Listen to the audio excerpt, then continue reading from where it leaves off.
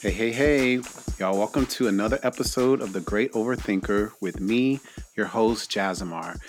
So it's June, so happy Pride Month, y'all. We also have Juneteenth coming up this month and the official start of summer as well. We are also crossing the official halfway point in our season or the first season of the show, so I'm excited for that as well. We have someone on the show who is very dear to my heart. So much to say. Don't start. There's someone who I always tell, like, you need to move to LA because they used to live in LA and now they don't live in LA anymore. But it's all good.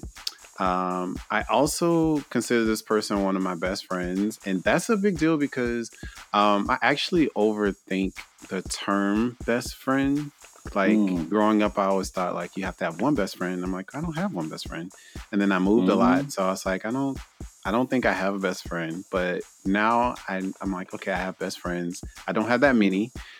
Small little group, and you are one of them. So, yes, What an big honor. welcome. I know, right? big, big welcome to Rashad. Hey, Rashad. Hey, what it do? What Yummy. it do? What's up? What's up? What's up? Yeah. What's good? How are you today? How was your week? I'll say. My week. Oh Lord. Child, I'm dramatic. Yeah. My week was no, it was a really good week though. I think leading up till this week, I had been really stressed with managing a whole bunch of projects at once.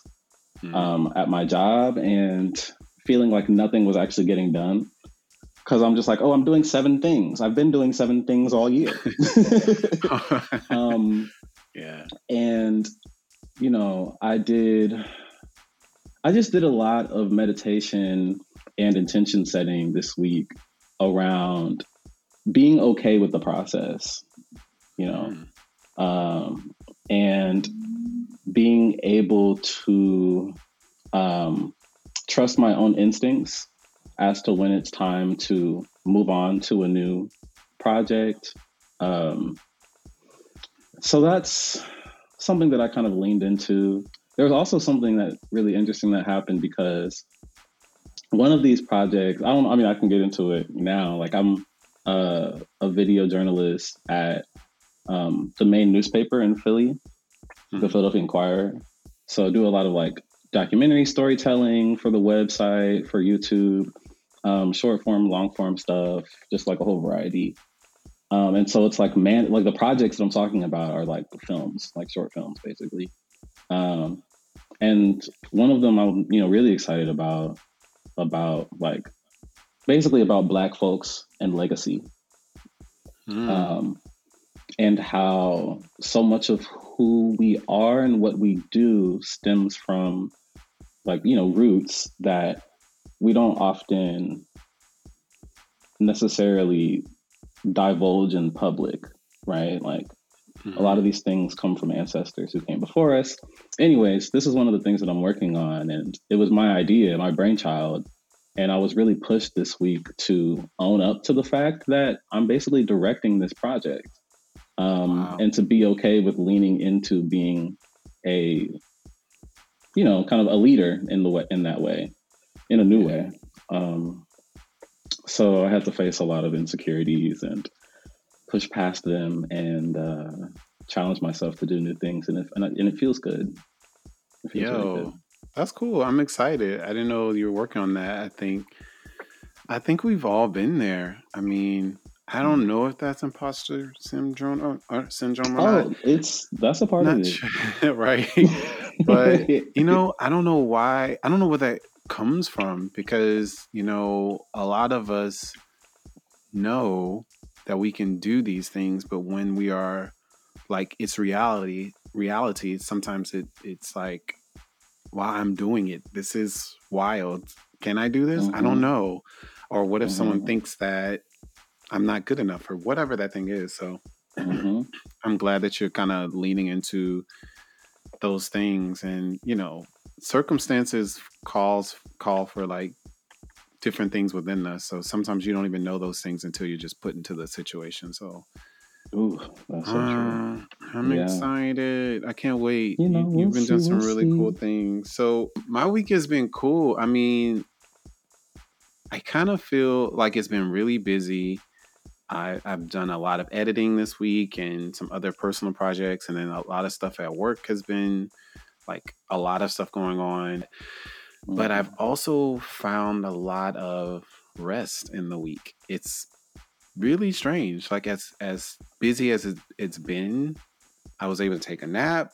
I've been able to, wake up a Mhm. little bit later than I usually would wake up, but still do all the things that I needed to do. So it's been a very like I don't know if balance is the word, but like Mm. definitely had some points where I'm like, this is too much. But then I'm like, okay, Mhm. I'm taking a nap. So Mhm. it's been like that kind of week for me. But I love yeah, that. I I know. I mean, do not get that. rest is radical. Rest is revolutionary. You know, it's like the thing that we're not really told is a part of the process. But um, when you Yeah. don't make excuses for what your body needs to do and you just do it, like that, it feels like an accomplishment by itself, even though it's such a simple thing.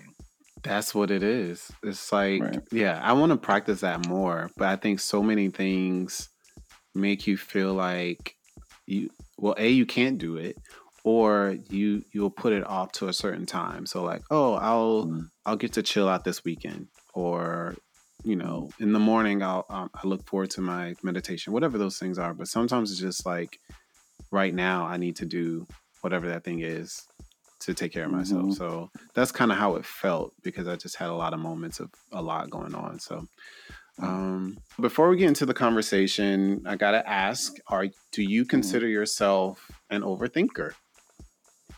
Mm. I, it's funny because I definitely did not prior to listening to your podcast. Um, and now that I'm like more regularly thinking about the concept of overthinking, um, there definitely are times where yes, I definitely do it. Um, Mm-hmm. and I think the thing about it is that it happens unconsciously. And so Yeah. I'm not necessarily aware that my thoughts are going in circles and that I'm not necessarily making movement. I think a lot of my overthinking stems from, I just have a tendency to be indecisive at times. I don't know Mm-hmm. if it's a Gemini thing. I think it might be like an air sign thing because, Yeah. child, all my signs are Gemini. Um, like literally Yeah. like all of them damn near. Oh wow. Um, so I think that's sometimes how it happens. But I've like, I would say since I've been more mindful about that in the last few weeks, I've been able to cut myself off from it. Recognize when it's happening, recognize when I'm either not going to give an answer out of this scenario right now, or I can actually just find presence in this particular moment without over analyzing it, and process it later on the back end, right, to find clarity. Mm-hmm. Or I can simply make a decision and recognize that whatever decision I'm making, there will be effects, right? There will be consequences either way. Mm-hmm. And that it's not necessarily, should I do this? But it's an if then scenario. Um, Yeah. so those are some of the things that I'm thinking about now. But I don't know if I want to identify as an overthinker because then No. I feel like it's attached to me. Like, you No, I know, get it. Yeah, and that's the difference. I think there are people, at least when I ask on the show, some people may identify as it, and then some people are like, "Well, I do overthink." Also, I think it's funny that everyone that's been on the show so far has said that they have, except for Clay. But mm-hmm, I don't know. I'm not looking for people like, okay, if you're an overthinker, come on the show and we can talk. No, it's just like we have other things to talk about, and if you are, you are. If you aren't, that's fine too. But I think it's just mm-hmm, funny to hear how people process things and they how overthinking is normalized because there's nothing wrong with it per se, but again, it can get to a point for some people where it's debilitating and you're not moving forward. And I like what you said about like turning it off. I'm like, oh, I don't know how to do that. But like, just like I'm not thinking about anything right now until Mm, later. So I think that's cool too, because some people usually just keep thinking until they have to make that decision, or they don't make mm, a decision, so it just lives in their mind. But the ability to like, I'm just not gonna think about this thing because I don't need to, and I'll come back to mm. it. And if I need to overthink a little bit, cool.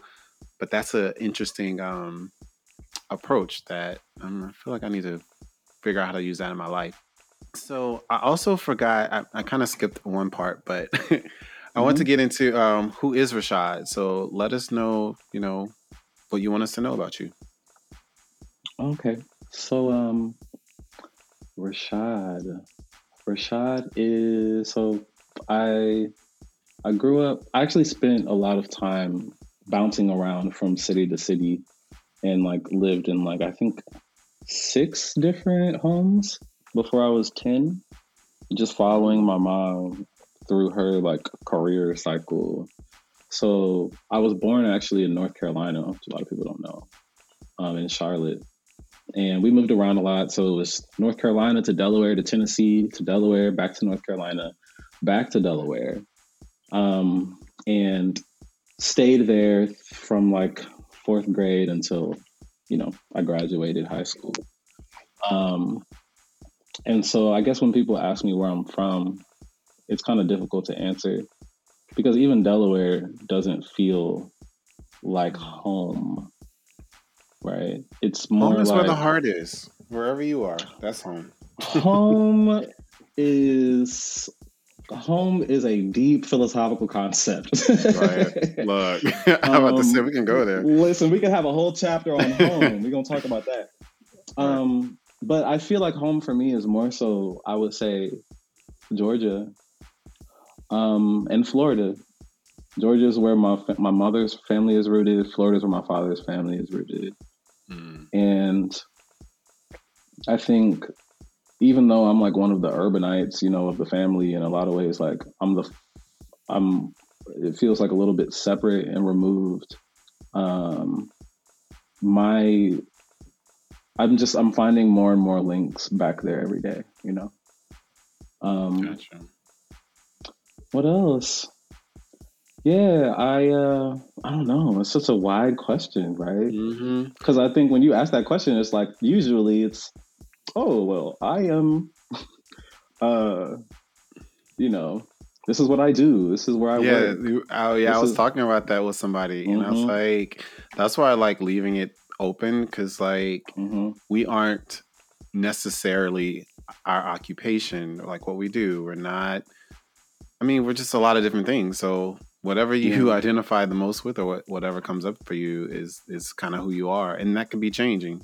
Like tomorrow you'll be like, okay, I'm a videographer, and I'm an editor, and the next day you can say, well, I'm a child, or whatever you want to yeah. say. But um, those things, you know, however you want to answer it, don't feel, you know, pressured. That could I be love it. when Or people. if you want to say more, go ahead. I mean, I was gonna say I love when people start off bios and they say, XYZ is a father, son, Right. cousin, best friend, lover. Right. Um, Look, you can be it all. You can be it all. Um, um, yeah. I think what I really want to say about me is that I am. I'm fluid. I'm I'm a soft person ultimately. Um, Mm, I really care about stories being told in ways that allow us to feel each other. Um, and I, f- I think in some ways I'm kind of a message bearer, uh, as a mm, storyteller. Um, and that that'll probably manifest in a lot of different ways. yeah. Um, I am a Black person, and um, yeah, that's I guess what I'm gonna say. I'm with it. I love it. Yeah. Thank you for asking that question. Yeah, for sure. I think one of the most exciting things about, even asking these questions and whatever the person says, usually it comes from a space that evolves, So I think, Mm, what you were talking about as far as being, a storyteller and storytelling being very important to you, like, who knows what the hell that's going to look like? Like, it has mm-hmm, so many different facets that is all available to you, depending on what direction you feel led to go in. So that stuff, mm-hmm, you know, it's really cool to see. So I've seen it evolve from where it was, and it's still evolving. So that's cool. So mm. yeah, you're an evolving being. Yes. Constantly evolving, constantly changing. Yeah, I hear you. So are you ready for this overthought? Because it's a deep one. Child, Right. So let's get into it. in today's overthought, we're going to be talking about black masculinity and implied gender roles.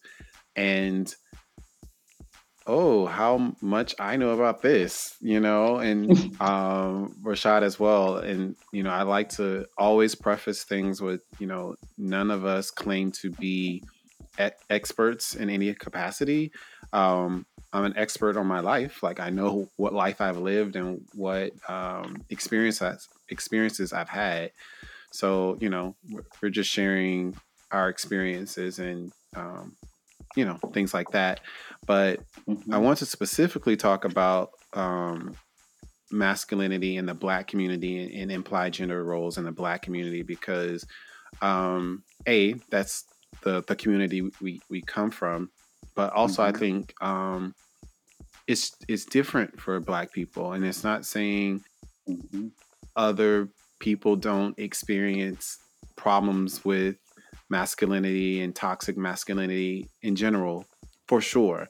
But I think when you start to break it down to our community, it shows up in a very specific way. And that's kind of what I wanted to talk about today. So, when mm-hmm. you hear that title or those words, what kind of comes to your mind? Clear Well, out I the think it's throat. interesting. Clear it out. I think it's kind of, I mean, I think it's interesting that you added implied gender roles hmm to the masculinity question. Um, there's so much to say. I think, you know, it's funny because masculinity has been where do I even want to start with this? I think for me, I've always had a certain kind of contention with the expectations that come with being a, you know, a male assigned black person in this world.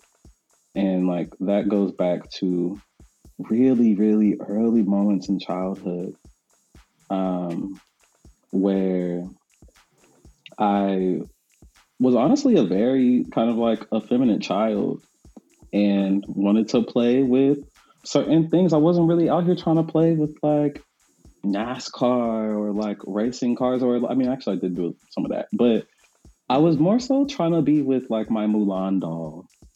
You know, I was Right. very much trying to put the mop on my head outside because I wanted to have some hang time with my hair flopping Yes, around. hang time. Right. Hello.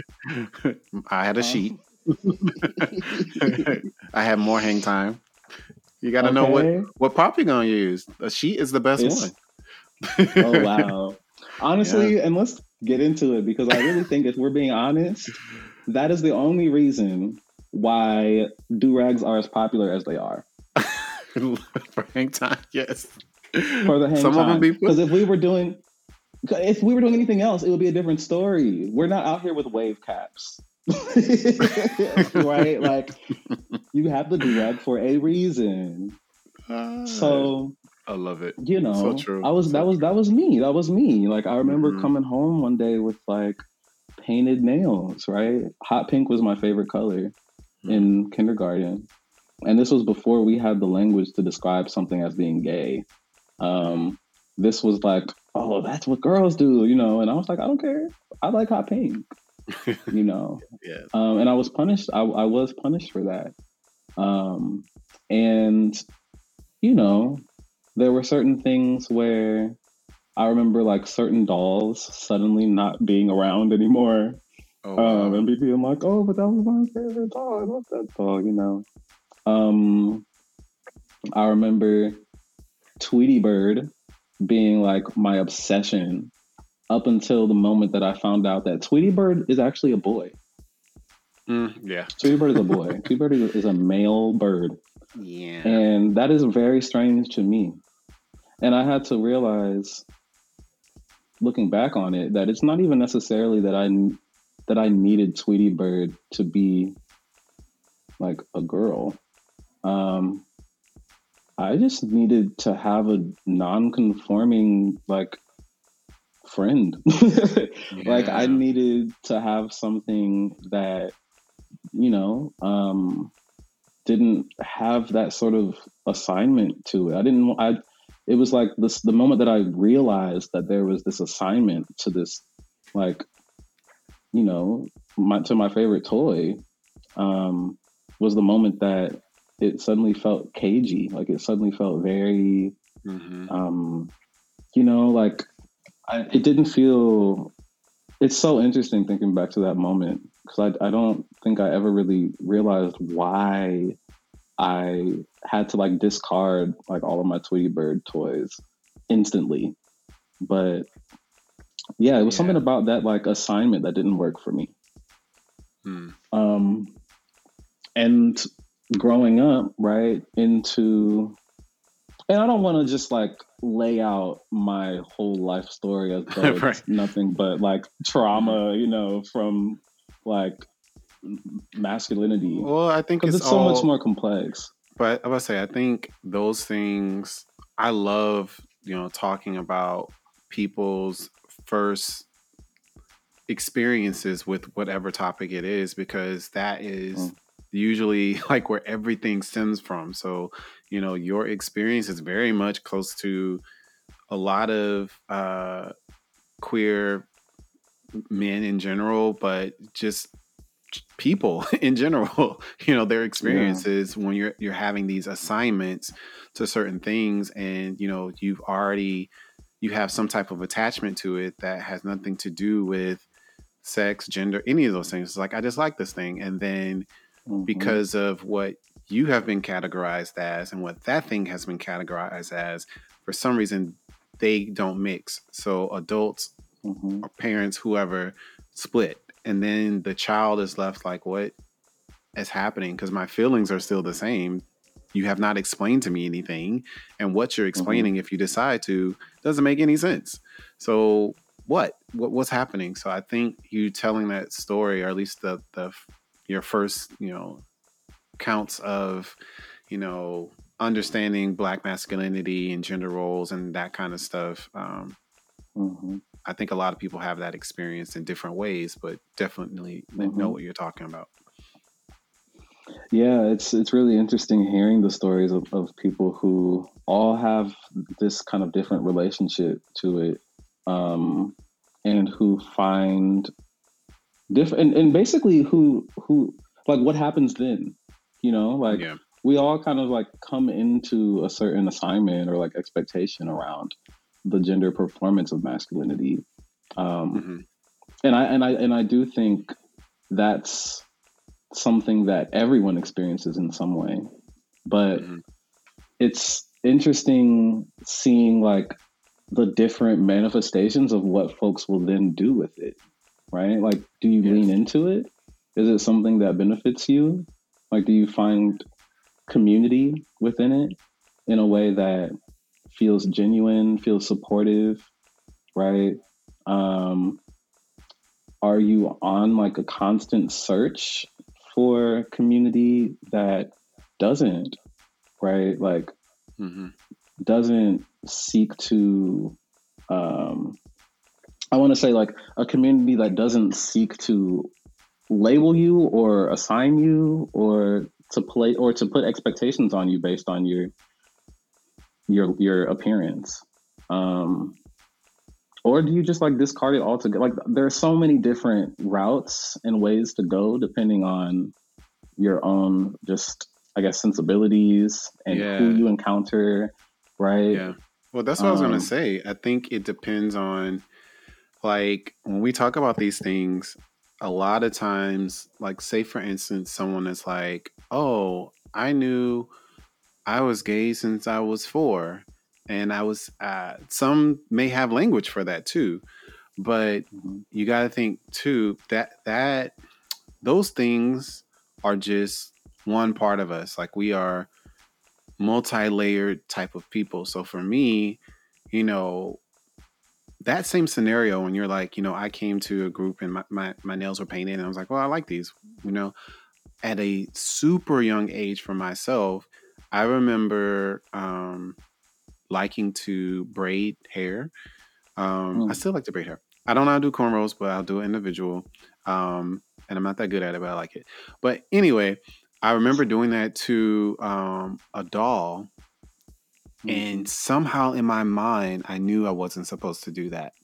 And I remember someone saying, I don't remember hiding it, but I remember someone saying, like, "Oh, we found this doll with their hair like this. Who did this?" And blah blah blah. I'm like, huh?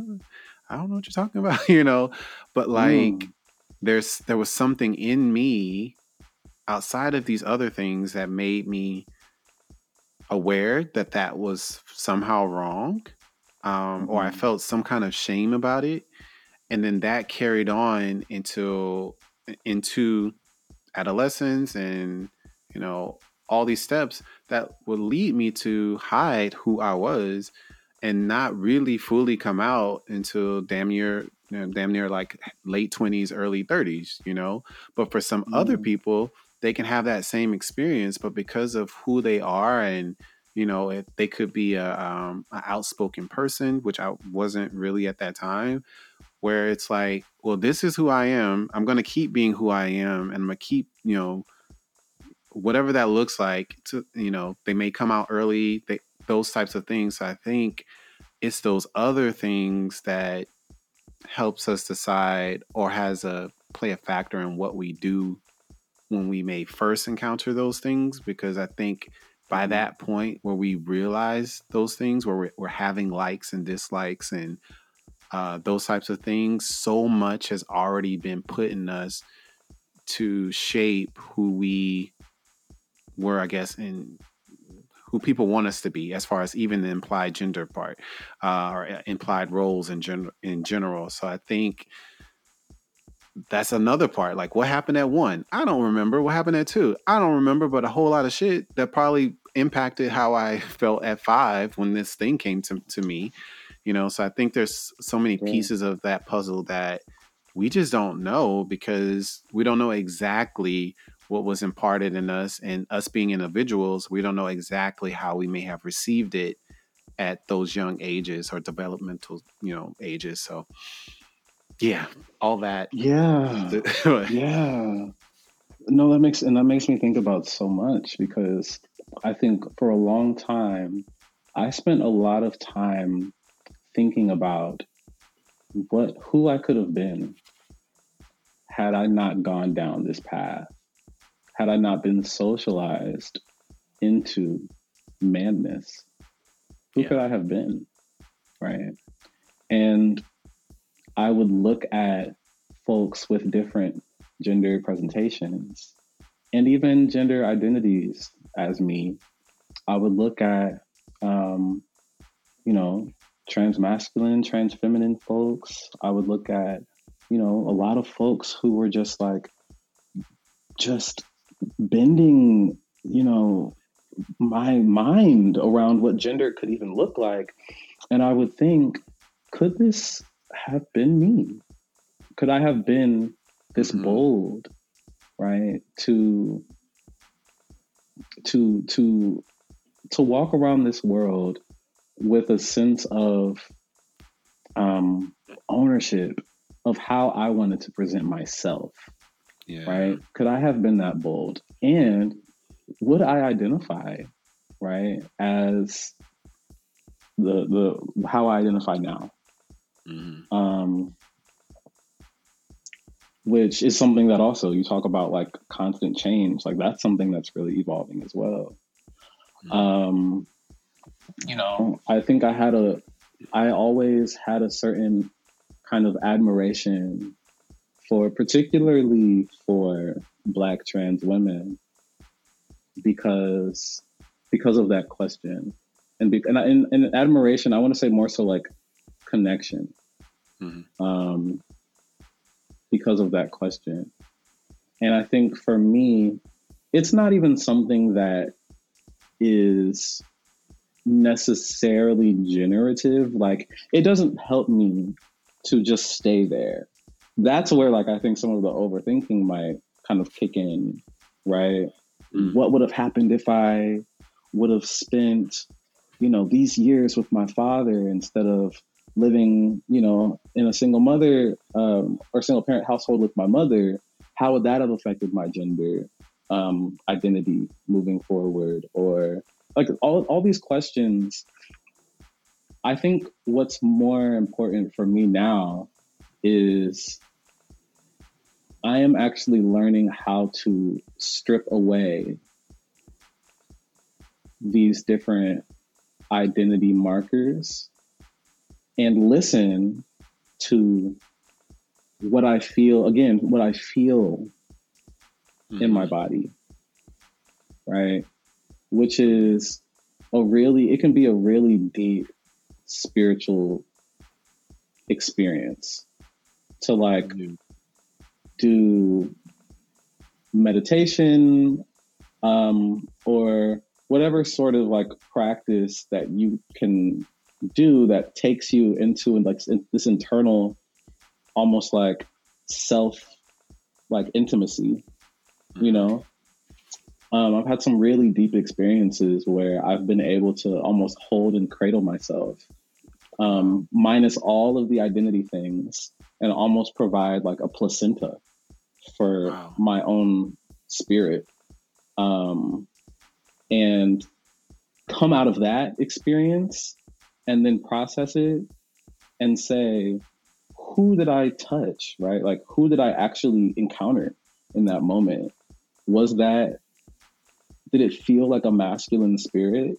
Did it feel like a feminine spirit? Did it feel like there was some sort of mixture of the two? Did it feel like a boy and Mm-hmm. maybe not a man? Um, and for me, that's been one of the most instructive ways for me to move forward in my conceptualization of my own identity outside of those Yeah. ways that we were socialized. Yeah. Yo, I feel like I'm almost like in listening to you, I'm like meditating. It's so weird. Like I'm definitely listening, but I'm like, oh wow. I'm Mm. feeling very zen right now. But I think, Wow. Thank the, you. What a compliment. right, right. But the thing that I'm hearing you say, and I feel like I feel this way for myself, you know, the more we are tapping into our own selves and what is being called and required of us, and actually leaning and leaning and leaning and leaning into that, also Mm. understanding that it's changing, a lot of the labels and gender roles or whatever starts to fall off, in the sense of even like I'm just a human. Like I don't know what to tell you. Like as I exist, not saying. I mean, I know that I show up as a man. I'm clear about that. But it's not like in my mind I feel like I have to do certain things to play this role that is already made up. Mm. I just show up. I have an understanding how people perceive me, and I may navigate sometimes with that. But I'm like, well, I'm just here and I'm figuring it out. But I only feel that way because I've gotten to the point where I can strip away those things that were put on me that says you need to operate this way, Jazz, as a man. Like, well, I don't really need Yeah. to do that. I just want Yeah. to do these things. And if I want to, it's so interesting, like how, growing up, I never really had a desire to paint my nails. Mm. And I remember I did it maybe 2 months ago, 3 months ago, something like that. Like I bought the nail polish and I was like, because Clay did it one time. So that just put it in my mind. He did it like a year ago. Mm-hmm. I was like, oh, that's different. I never really thought about doing that. It never crossed my mind. And then I bought the polish, and then I painted my nail. I did one nail. I was like, and I think I did two. And I was looking at my hand, and like I didn't even recognize my hand. I was like, Mm. wow, this is interesting Mm. that something so simple that is tied to a gender, that I was maybe playing that role for so long, not knowing, but also this is cool. And then, I got to the point where I'll do it if I want to. If I don't, then I don't. But, do designs. It's also very, artistic. You can do little fun stuff with it. And me being creative, I'm like, this is so cool. But it's just funny how even your mind dismisses, or not dismisses, your mind plays into these implied gender roles, whether we know it or not. So as I'm Mm. navigating life, I'm figuring out what works for me, but also as I'm out in the world, making sure that I am not holding people to these same standards. And I think, you know, we were kind of talking about it too before, but like being part of the LGBTQIA plus community, sometimes people feel like you're supposed to know all these things, or just because you're a queer Mm-hmm. person, that you won't inflict some type of harm on someone else in the community unknowingly. Mm-hmm. No, that shit happens Exactly. all the time, but you have to be Exactly. aware of how those things exist for yourself in order to see it for other people. So I think, when you talk about meditation and having these deep spiritual moments with yourself, yeah, it gives you your own identity, but it also allows you to kind of take that veil off of anyone else and just begin to see them as human. To me, Yeah. everyone is a they until they tell me that they're a he. Not saying that I don't slip into saying he, she, those types of things, but because my mind has changed as far as the idea of what a he, she even means, Yeah. uh, I'm more inclined to, what do you go by? Just, that's like my first thing sometimes, but then sometimes it's clear, like, okay, you go by he, fine. But, I Mm-hmm. think it's a mind shift, and it really just starts with yourself, and people have different ways that looks like. So, I'm still trying to make sure that I'm educating myself, reading articles, listening to different people's experience. Because I Mm-hmm. saw a video on Instagram I want to say today, and it was about a man who is intersex. And Mm-hmm. when I saw it in someone else's story, and I went to go see the full thing. But my first thing was like, I don't know if I've ever heard a conversation about intersex from someone who is intersex, and then Mm-hmm. they were talking about their experience, and they were born with both male and female parts, and Mm-hmm. they were assigned female at birth, and what their experience was during school, but him really owning who he was. So he was Mm-hmm. like, I kind of feel like both. I don't really know. And at a point, um, they identify as male, but Mm. or as a man. But those types of things, like, it's 2021, and I have not heard anyone talk about that. I'm like, okay, Jazz. Yeah. Now I'm like, I want to read more, and I want to see more videos and things like that. So I want to continue to push my ideas, or challenge the things I don't really know about, but I may assume I know about. So, Mm-hmm. but it starts Totally. within. You just dropped so many beautiful gems. Oh my gosh. Thank you so much. There's so much that I want to say. I think the thing that I started to notice, I would hear some commentary on social media about um, really some backlash in terms of how intersex identities were being used in arguments Mm, as a way to kind of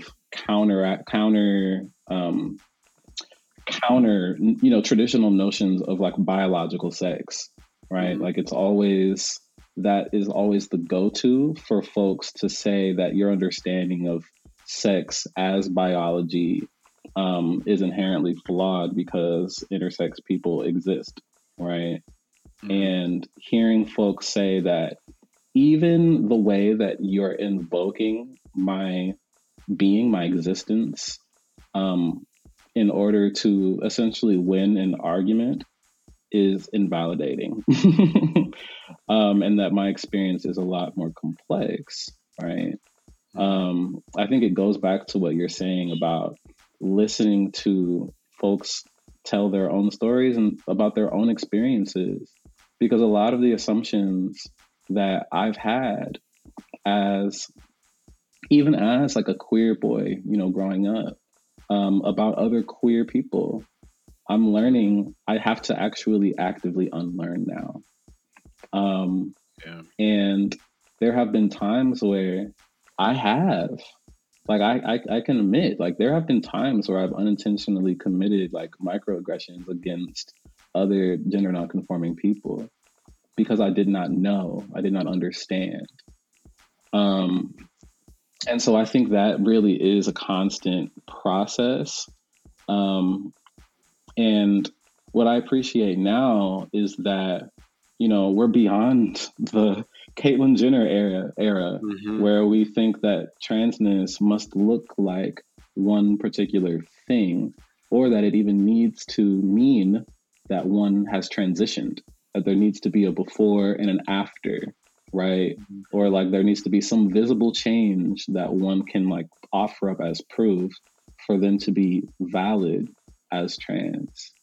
And so now, for my own experience, I'm actually a lot more agnostic about who, about whether or not I would fit my gender into the umbrella of transness as a gender nonconforming or genderqueer person. Mhm. Because there are a lot of thoughts on that, on whether or not it fits within the umbrella, right? If Mhm. transness is a thing that exists outside of cisness, does that mean that all of these identities outside of cisness are also trans, or are they separate? Like a Mhm. lot of people have different thoughts on this. It's a constantly evolving conversation. A lot of this is really fluid, and this is why I really appreciate that we started this conversation by saying like we are not experts in this field, right? But Mhm. we're here to kind of talk about our own experiences because that's all that you really can do and listen and Yeah. respect. Um, the other thing that you mentioned about your nails, I was really intrigued by this because I'm really curious. Like, uh, what was in that moment that you looked down? I don't know. Did you look down or did you see yourself in the mirror? I looked. I looked at them. Looked down. Right. Well, I mean, that makes sense because that's the first thing you're going to do.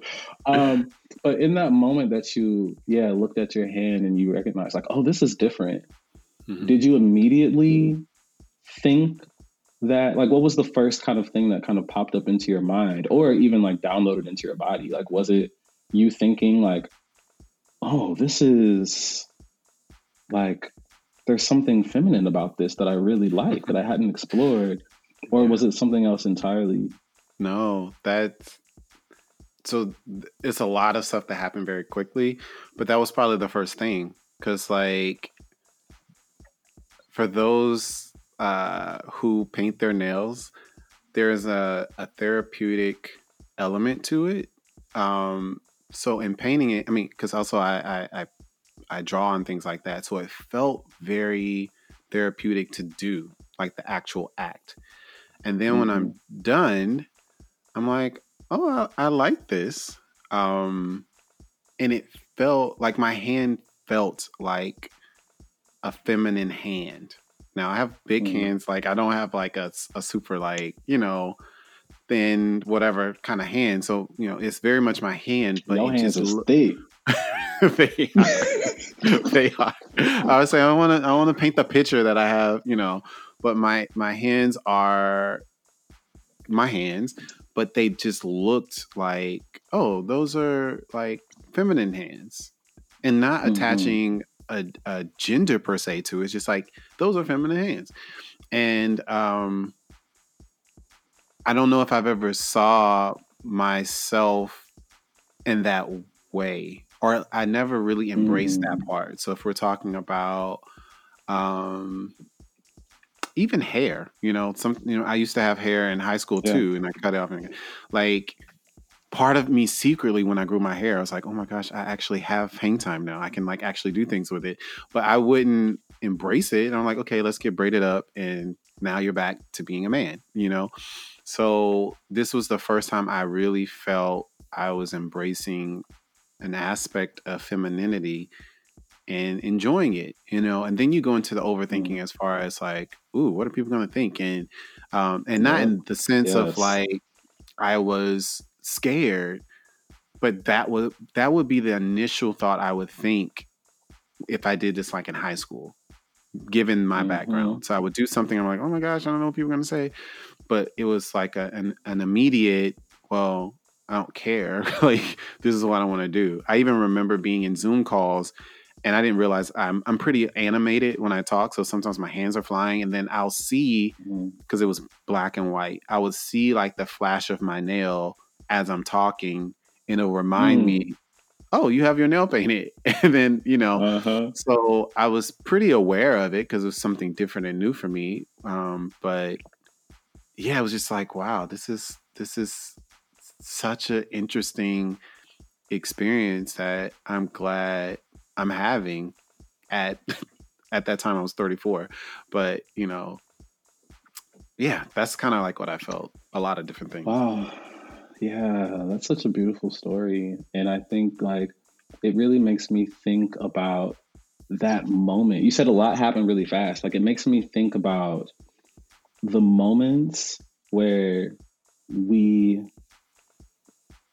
it's like these like it's like these little like moments that are just like sprinkled around here and there. They don't always happen, right? But like they're like these moments in time where we don't have like an immediate like I want to say trigger or like an Mhm. immediate like, association to a thing that we've been taught. So it's like in that instant, you like look down and there's something new and novel about what you're seeing about your own body, your own expression. Yeah, And it's like you're getting like there's like a sense of like electricity that you kind of feel and like a sense of mystery to it, you know, yeah. that like, you know, for me, I've just been doing a lot of thinking around like when we talk about masculinity or femininity, what are we actually talking about? Yeah, Um, I was just thinking that. I was just thinking that yeah, because I didn't like, like before you went on. I was like, well, I don't want people to think that I think painting your nails is per right. se like a feminine thing. It's just a thing Hmm. that is attached to femininity. And so Hmm. that's really was the ultimate thing. It's like this is something I want to do. I don't feel like, oh, like I don't feel any different per se. I feel the same, but I feel like I am Hmm. tapping into something that is associated with something that typically growing up I would try to disassociate myself from. So it's again pretty Right. layered, but I don't want it to be like I think, you know, if you want to be feminine, you gotta paint your nails. I know, I don't think that at all. Yeah. But I'm really interested in like the difference between experiencing a thing and like then having to go into the like kind of like dual I don't know, it's like a double consciousness that happens. Because, like, in that same instant, or like an instant after, is when you start to think about how it's perceived to others by Mm-hmm. others, Yeah. you know? And like, that's something that for me is a constant, like, that's something that I'm doing a lot of healing around. Um, is like how, as I'm learning how to come into my own expression after being policed in so many different ways, whether it's by family, whether it's by work and job expectations, whether it's by, like, you know, actually trying to be safe and exist in America as a Black person. All of these things force you to police your gender. Mm-hmm. And I would say that Black people are uniquely policed by gender in ways that Yes. other ethnic groups and races may not Yeah. experience. 100%. And so, like, how can I dig into that without then going the extra step and thinking about perception? Like, Mm-hmm. a lot of it's interesting because, you know, I used to have locks. I actually so and the reason why I grew out my locks was because I had a long period of life where I had a Caesar cut. I had waves my whole life up until Mm-hmm. 20, um, like 324, because it was not professional not to have waves, right? And Right. nor was it masculine not to have waves. Mm-hmm. And I started to grow out my hair. This was around the time that I was working in TV, so I was an on-air TV reporter, and that meant that you needed to be presentable on air. And there were a lot of unspoken rules about what that meant, but you absorbed those rules all the same. So when you see everyone around you with, like, shaved, you know, especially Black men with shaved, like, faces, you know, nobody has any facial hair unless you're like 50, 60, unless you're a veteran in the game, like an anchor on the desk. Yeah. Then they may let you have a mustache or something, right? But, and this has changed now, like, you're seeing younger reporters with facial hair.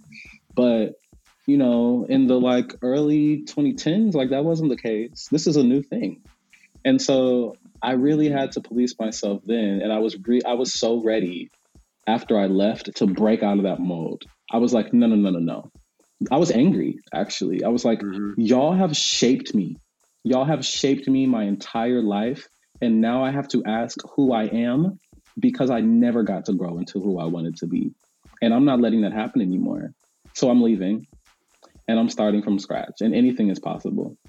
And I started growing out my shit, you know what I mean? I grew out my locks for like a couple of years, Yeah. and I was doing all sorts of hairstyles. And yes, I was getting like a lot of, you know how family is when you show back up at the function or you show up at, like, Thanksgiving, you know what I mean? Everybody wants to Yeah. comment. Everybody feels entitled. Yeah. But I didn't care. Like, I was like, I'm going to put it in a bun. I'm going to look this way. I don't Yeah. care. Yeah. And Do it's, you feel that mm, I don't mean to cut you off, but at go on ahead. those times, did you feel, because this is part of the reason why I said implied gender roles, because I also Mhm. think within the gender role that you are supposed to be, so you're supposed to be a man, once something happens or you decide to show up another way, you take on another implied gender role. So in Yes. this case, would it be, all right, Rashad has hair now. That is feminine. So did you feel like you showed up in the world very different? At least how people treated you, um, now that you like have longer hair. Absolutely. That's such a great question. That's definitely what I noticed. I'll tell you this. Mm. I mean, you pick up on little things, you know what I mean? Like, you got to understand, like, and you know this, like, when you have locks, you have a lot of different looks on a lot of different days. Yeah. There may be days where, you haven't had a retwist in a good 2 months. You know Right? what I'm saying? Look. And it just is what it is. You show up to, an appointment, or I mean, I remember I showed up at an event with actually another, this was an older brother who also actually had locks. Um, and I remember that day, yeah, I don't think I had a recut in a while. My locks were just like, I had them hanging down and they were just like in front of my face. Hmm. And I like was like swinging them back behind me, like as Yeah. extra as I wanted to, right? Makes And I sense. noticed how like I was definitely getting stares that made me feel, I don't Mm. know. It was like I was making him uncomfortable, Hmm. by the flamboyance of it all, even though we both had the same hairstyle. Wow. And this was somebody who had his hair tied back, and so it was really interesting. But honestly, I didn't really notice this until after I cut my locks off, Mm. and I then shaved off the remaining afro, and I just went like very low cut. That's when I really noticed the difference, Wow. because then I started to note it. The difference though was in how men would treat me in public. Black men would treat me in public spaces. Wow. What I was the was difference? getting a lot. So I was getting a lot more. Um, I don't know if I want to say approval. It's more like folks were ready to get out of my way. There was Wow. like folks were very. If I was coming out of the grocery store and there was somebody who was like turning in, you know, with a cart or something, Mm. and like we almost bumped into each other, or it didn't even have to be like that dramatic. There would just be moments where folks would like apologize instantly, like, "Oh, I'm sorry, brother." You know what I'm saying? "Oh, my bad, man. Oh, my bad, man." Hmm. Those sorts of things where I'm out in public and black men are going the extra step to show me that they see me and they respect my Wow. space, and that they, you know what I mean, respect me. Um, and it would actually make me, it's interesting because on one, I would feel multiple ways about it. It was a very like complicated kind of feeling, because like on one hand I recognize that for what it is, and it Yeah. makes me very deeply uncomfortable because, to be honest, you don't know anything about me. The assumption that we are the same is actually an assumption. And like, I don't, why does this Yeah. feel so different than it That's so felt before? Why wild. does this feel so different? But then honestly, here's the thing, Jazz, like, on the other hand, I actually leaned into it, and Mm. it felt like this is something that I can get away with right now. Yeah. Like, this is something that I can um play with. It became almost like cosplay.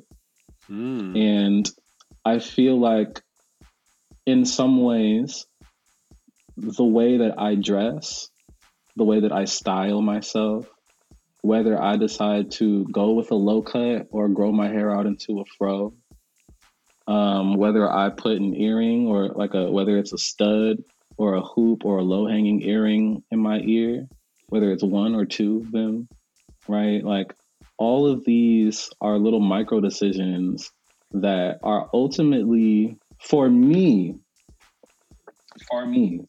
they Hmm. are actually a form of cosplay.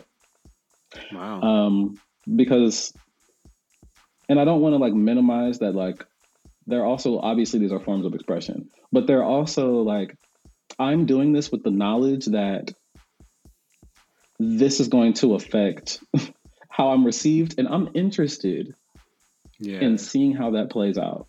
And so it becomes almost like a social experiment. And I'm just Got it. taking note and I'm observing. And one of the things that I was saying to a friend, like, earlier this week actually, is that in the instant moment, that somebody says a gendered term to me, whether that's what's up, man, or I mean, whatever the case it may be, I like split into multiple selves. And one of me become because it's like, yeah, we're talking, but anytime there are two people talking, there are actually at least four people in the room, right? Because Mm, there's me talking to you, there's the person who you think I am talking to mm-hmm, the person who I think you are. mm-hmm. And all of these are ultimately projections. Yeah. And so And you talking to when yourself you and them talking to themselves. exactly, right? Mm-hmm. And then when you like do this to me, now I'm taking an objective point of view as well because I'm watching this interaction play out, knowing that you're perceiving me to be something different than what I actually am. Mm-hmm. So it just like creates this instant like dysphoric moment. And it's really like mind blowing. But for me, I'm kind of at a point now, maybe this is like the Gemini in me where I just want to play with it. Like it Mm-hmm. doesn't actually have any bearing on who I am. Um, and Yeah. so why Well, not just like, yeah, yeah. Well, at play? least I feel like it gives you another perspective. Because again, I don't think there's so many ways that we show up that we're not really aware of. Um, well, we could be, but aware of like how we are received and how if we did this other thing, we will be received differently. So it's not saying like I'm going to do this other thing so I can be received because I think that's what most of us spend most of our lives trying to do. Like, okay, I'm going to wear the shortcut. I'm going to wear these clothes. I'm going to do this so I can be at least received a certain way, or I can hide and no one talks to me or whatever. But I think as you get older and still understanding like these things exist, you can you know figure out kind of what works for you too. Because like, what if Mm-hmm. I don't know? It could. I don't know what the conversation with yourself or anyone will be having. Where it's like, what if I like to actually dress like this, but I hate the way that I am treated Yeah. because it's not really true of maybe how my identity is. So maybe I need to switch it up where I dress how I dress and all my nails are painted or some shit like that. I don't know, but I think those Yeah. things help you figure out for yourself what kind of works as far as how you want to express yourself because that's really what all these things are. It's just like I want Right. to do this thing, but people are tying it to gender roles and stuff like that, which is completely dumb. But Mm-hmm. I support it. I support it. I have like kind of a random thing that I wanted to talk about before we get off, Mm-hmm. but you know I was thinking about just children in general and being in high school and how I didn't really explore all of who I was. And I think I don't know what it would look like, but I think it would just be cool regarding black masculinity and femininity. Like we encouraged men to do extra things and understand like it doesn't mean anything. So for instance, you know, we just kind of going back to our original conversation at the very beginning, but if your child decides to paint their nails, can we just leave it there and see where that goes and teach them, Mm. you know, this is something you like to do, so fine, I support you. I'm your parent. Like that act has nothing to do with gender roles or sexuality, any of those things. And teaching people that that is the case. Like it doesn't mean that. So if you go into adolescence and all these things, also if you feel like exploring things with the same sex or whatever, those things don't to me, I may be pushing it, but those things don't Mm-hmm. mean to me that you are anything besides just a human. There are women who could have, you know, same sex interactions, that doesn't necessarily mean that she's a lesbian or she would turn out to be a lesbian. I don't think those Mm-hmm. things mean that. But I think it would be so cool to normalize trying things and at least just being safe outside of it all. But I think when there is shame on exploring and doing these other things, then kissing a boy at any point in your life, if you're considered a straight man, somehow becomes like this stain that you don't want. And then that's where shaming other people and Mm-hmm. honestly, you're getting into dangerous territories when we're talking about killing other, uh, Mm-hmm. people. You know, we have a Mm-hmm. large number of black trans women who are being killed. But Mm-hmm. it, if there was an understanding like, oh, it's okay to do this thing and it doesn't mean this other thing, I Mm-hmm. feel like we would be in a much healthier space. But I think that is the probably the more damning thing of black masculinity is that it's so fucking rigid. Like you can't Yeah. do anything. I saw a post where they were talking about uh, some woman. She said like, so why are black men having birthday dinners or something like that? Why is that considered Girl. like it's your birth? But it was a whole thing. Like if you read the comments and everything, there was a lot of debate and conversation around it, even though it Mm. seems so stupid. Like it's my birthday. I want to have food with the people that I love, But when a black Wow. man has to go through all those thoughts just to exist, it Yeah. it becomes something really, really negative for themselves. So oftentimes they Yeah. oppress things and don't realize things until way later, or Yeah. they act out and cause harm on other groups of people who may not fit whatever that tight ass stereotype looks like. And I don't think that I know that that's not fair. So, it's not Yeah. saying there's anything wrong with masculinity, but when it gets to the point where, there are these judgments that can lead to someone losing their lives or really not walking in their truth, those things need to be reevaluated. So it's nothing I don't think we can Mm-hmm. do outside of teaching the children when they're children what these things mean. They actually don't mean anything, and taking it from there. Like, if we're talking about the Tweety Bird thing, uh, you could have liked Tweety Bird and not be considered queer. That could have been a Mm-hmm. possibility. But then when you take this thing away, you're saying you're having a conversation with the child without having the actual conversation with the child. I hope more parents are starting to tear apart gender assignment to every action and everything because it's just fucking damning at the end of the day. Yeah. Yeah. Yeah. This is actually one of the reasons why I've had to. Everything just comes back to Moonlight. It just does. Moonlight. You know that we couldn't have a conversation All about this right. without bringing up Moonlight.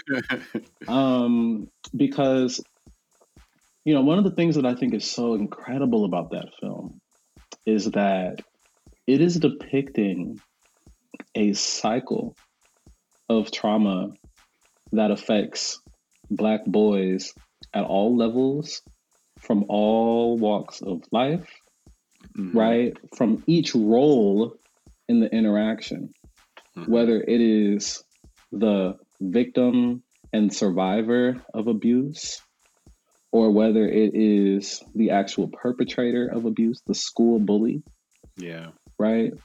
And I actually tell folks that there is a deep reason why this film resonates with so many Black boys. And it has actually nothing to do with sexuality. Like, that's not the reason. Yeah. It has to do with the policing of our genders from early ages that then confine us into prisons, and how we then enact that violence on each other and on ourselves. Yep. So then in these moments where we do, right, have intimacies with one another that break through the kind of sexual boundary, um, but intimacies where we can actually see each other for who we are. We can actually hold each other. It feels like it feels it's so healing. Yeah. And it goes into healing your inner child, right?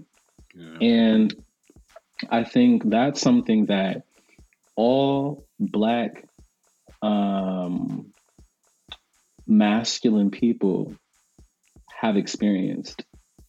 Yeah. Um, and so it actually gives me a level of compassion, to be honest, because I can recognize that in a lot of the ways that I may have had certain aspects of my expression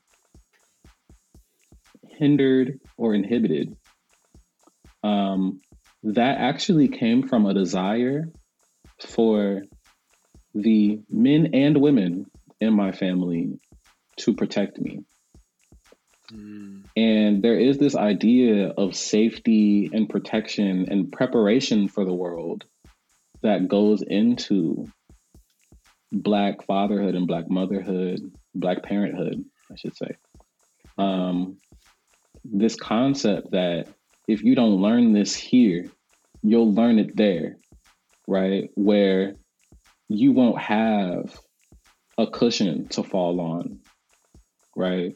Mm-hmm. And it's why we do experience so much kind of, and so in many, sometimes it does rise to the level of abuse in our homes, Yeah. but it comes out of, a desire to protect in a generational kind of type of protection that's ultimately seated in fear, right? Yeah. I can't blame my parents for what they did because I know that they did what they knew to do. They didn't actually know better. Mm-hmm. And because I also know that their genders were policed as well, Yeah. and that they're also prisoners of the same thing that they've brought me into.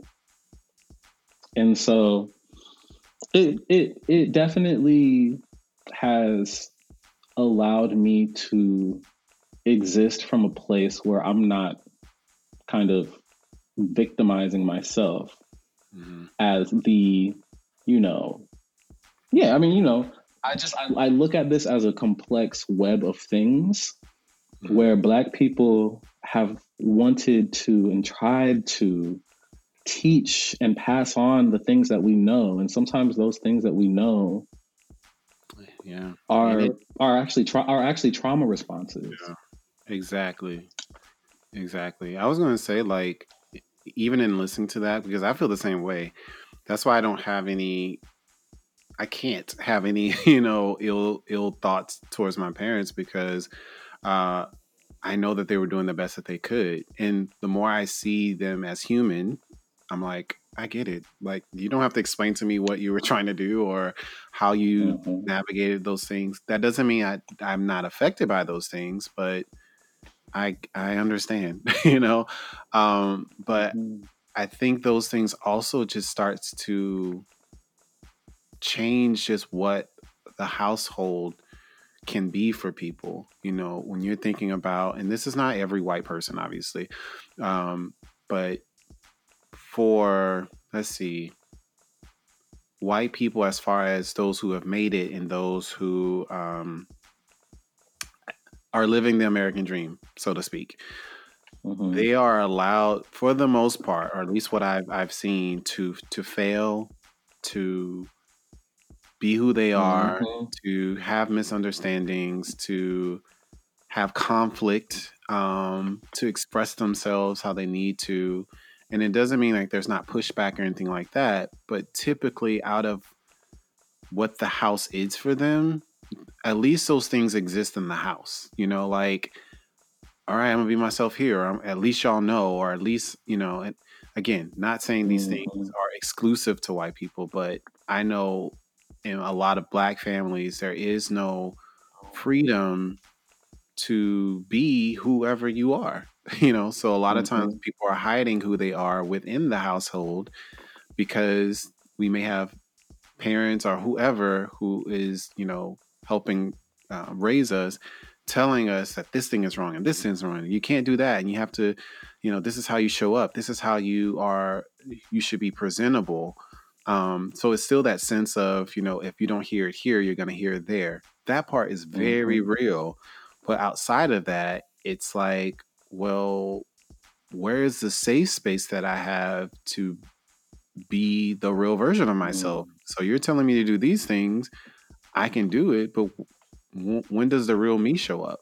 And a lot of times we Mm-hmm. don't have those answers within our household. So I feel like there is more liberation that's happening now because a lot of us are having conversations with our parents, and it's kind of cool because I feel like our parents, at least my parents and parents that I know of in the Black community, seem to be more receptive. Not like I fully embrace this thing I don't understand, but it's like, okay, I kind of hear you. I still believe my thing, but I kind of hear you, and I think that's a step forward for future generations, at least to have an Mm-hmm. understanding. And I hope, again, going back to being a parent in general, that parents coming up now who are raising young kids, that they're able to learn from their experience, whether they're, you don't have to be queer to have an awakening. So Yeah. hopefully they're able to, maybe even more so for those straight Black men, how do we get more straight Black men to be allies, instead of straight, Black women? And how do Yeah. we do that? But a lot of that is around their ideas of what these things mean and how they were raised, and the taboo against anything that comes against what Black masculinity is.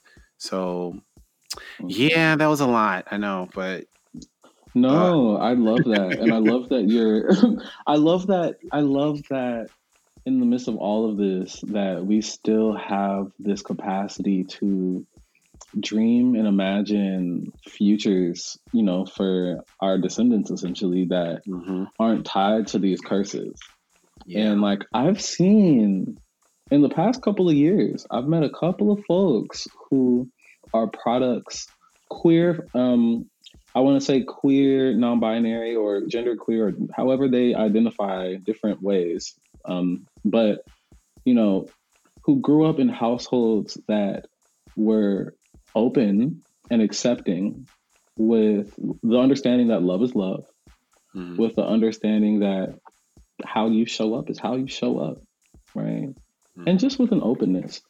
And I've seen how magical uh, mhm, those people are, and how magical the worlds around them, they're like the worlds they're able to build are, the communities that they're able to build are. yes, And so I think you're right that we have to change the narrative and the framing of this thing that happens in our families from this fear based model. mhm, Um, and I love that, that you're saying, like, I'm not afraid to try this thing out, right? Like, we can do this differently. We really can. I think that's beautiful. And it just gives me a lot of joy thinking about possibilities for Black kids, you know what I'm saying, today, and Black kids who are the children of Gen Zers as well. Because I think sometimes it can get and feel heavy or dreary thinking about these sorts of like, generational kinds of like curses. But that stuff, a lot of it is changing. I think so. It really, really is. I And think actually just so. faster and faster. So Yeah, yeah, thank you so much for for sure. offering that. Yeah, so we're coming. I mean, we're that's the end of our overthought, conversation. But do you have any like um parting words or ending words or summaries, you want to share with the people on the topic? You don't have to, but Child, love is right, love, and let niggas be niggas, and right, let's just let's just be out here and do what we do. That's the key. It's always like super like simple. Like It that's is. just what it comes down It could to. all be so simple. Oh, okay, vibrato. Right. You know, I'm just being stupid. But so thank you for having that conversation. Now, this month is Pride Month. And I wanted to ask everyone who comes on the show a, Pride queer related question. So my question for you is just who has been a role model for you as a queer individual? Mm. I love this question. I love this question. Um, so for real, for real, for really real, For really, really? my uncle, my uncle, my Uncle. uncle Roderick Moore, rest his soul. He passed in 2014. Um, one of the most loving and beautiful souls I have ever encountered in my life. Mm. And he was I want to say a history teacher. Don't get me to lying, child. But I'm pretty sure he taught history It's your at uncle. his We don't know. school. I know, right? But this was like a world that was so separate from me because I just knew him as my uncle, Yeah. And so now I'm learning more about his life outside of the family. And a part of what I'm learning is that he never had kids. He had a lifelong partner though, Richard. And my uncle spent a lot of his life, he grew up in Pensacola and he taught at Sale High School in a high school in Tallahassee. But he did spend a good portion of his life in Atlanta. And so what my uncle Rod and Richard essentially built around them was a community and a family of folks who would come to look up to them as their fathers, as their they wouldn't say queer, during the time that they were here. They would always say same gender loving, for same gender loving men, right? Spell it out. And so, right, every syllable, right. And they created such a I always think that it's like that's such a beautiful thing to kind of witness folks making their own families, especially those who like desire to not necessarily procreate, but who want to leave legacy. And so after he passed, actually in 2014, and at this time I didn't know that Richard was his like life partner. Richard passed a few years earlier, but I thought I was the only one in the family who was queer. My whole life on both sides. Like I'm just like, I'm isolated. It's just me. Ain't nobody like me. Nobody will understand. My family won't get it, blah, blah, blah. And I had met Richard and I really thought that was just like the homie, but I was a child and I wasn't able to pick up on the cues. But one of the things that I learned after his passing was about these kind of children that he had raised. These are grown folks, I mean, but like who looked up to them as fathers, and who called them like Oba, right, which means king, and meeting them at the funeral and having them tell me the stories of my uncle and the stories of Richard and how who they were outside of the family context, right? The sorts of wisdoms that they would impart, how they literally fathered these folks for 20, 30 years. Like we were talking, met like these folks in their 20s in like Atlanta and like very much fathered them. And, here we are almost 30 years later.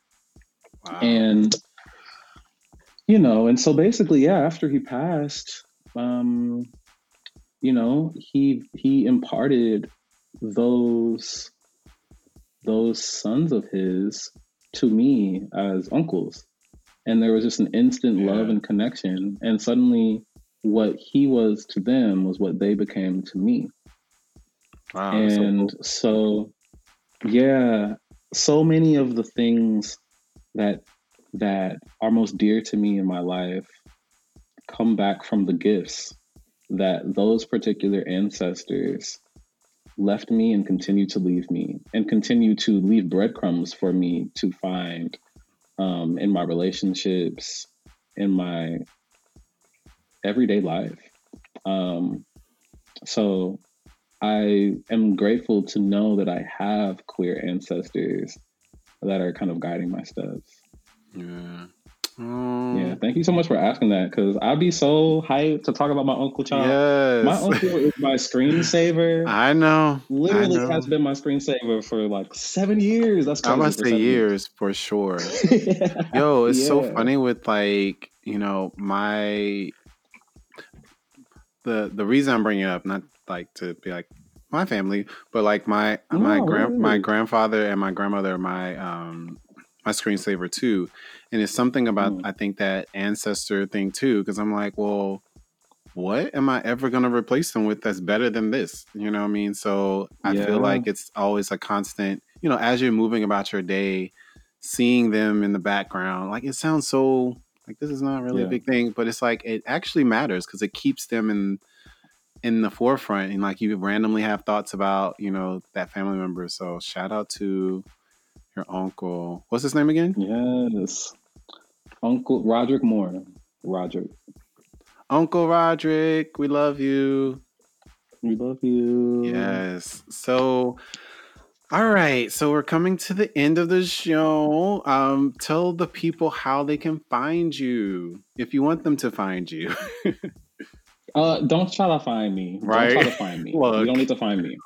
that's fine. That's fine. You'll encounter me if it's meant to be. I love I it. actually, I don't know how long it's gonna last, but I deactivated my Twitter. Hmm.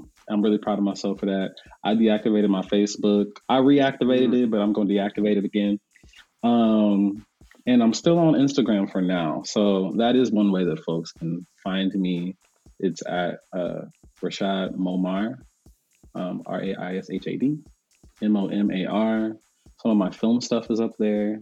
I'm kind of using it as like a portfolio, but that is one way that folks can connect with me there. Gotcha. Yeah, you can be like just on a website at some point. You just gotta or email. You can email me, Child, y'all. If I get listen. to it. I get it. I get it. Look, that's what I said. Whatever you want them to know is cool.